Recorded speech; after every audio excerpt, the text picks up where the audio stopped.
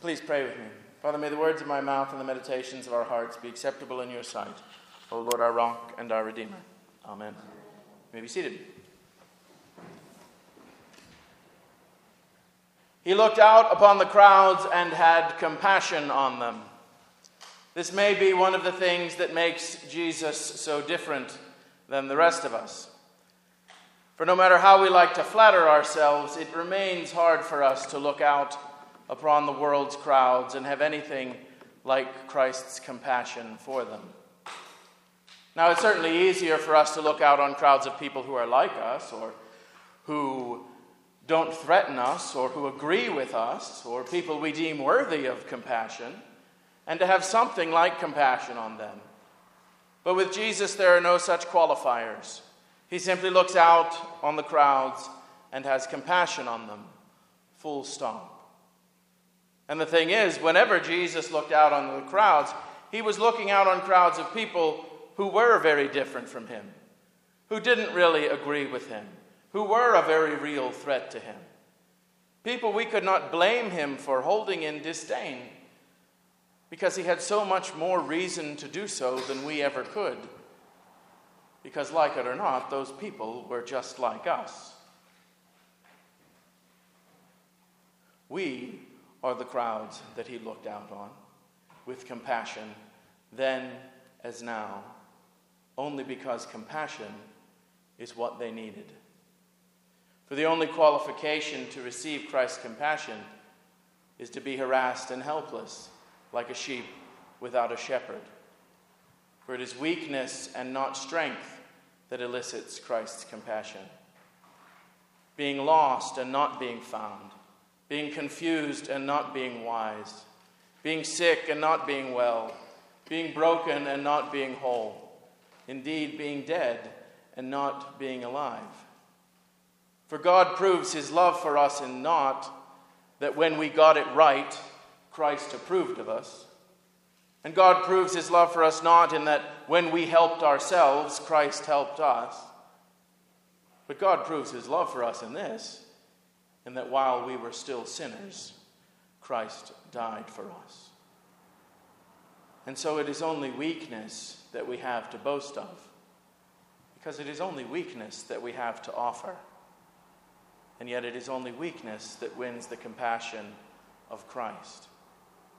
And it is that same weakness that we share with the rest of the world. And so if we as the church have any advantage over anyone else, it is really only slight and truly temporary. We are the heirs of the 12 that he calls out of the crowd early for reasons known only to him, so that they might go back into the crowds as instruments of his compassion. We are the laborers that the Lord of the harvest has called into his harvest. And we hardly need reminding that the laborers are few, especially when the bathroom's closed. We hardly need much encouragement to pray that the Lord of the harvest would send out more laborers into his harvest.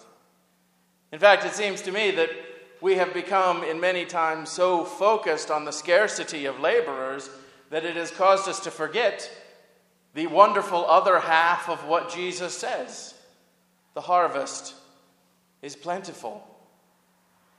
A mindset of scarcity does us no good in gathering the harvest. It only makes it more likely that we will look out onto those crowds which are the harvest, not with compassion, but as competition, or even as the enemy, rather than as those we are meant to be the conduits of Christ's compassion for. The harvest is plentiful. It is indeed universal, and we need not fret that the Lord of the harvest will fail to bring in a single sheaf. We need only to allow him to use us for some short time. And that really only means to stand before the world and proclaim our weakness.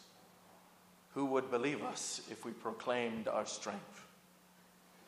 To proclaim our weakness, because that is what has won us Christ's compassion, and that is what has won the world Christ's compassion. To show them how God's love was proven for us, because it is the same as how God's love was proven to them. To tell the world that the kingdom of God has come near us, as sick and dead and leprous and demonic as we may be. Because if it's come near us, it surely come near all. This inestimable grace we have received without payment, and we are sent to give it without payment and without qualification to whatever crowds we find ourselves looking out upon. In the name of the Father, and of the Son, and of the Holy Spirit.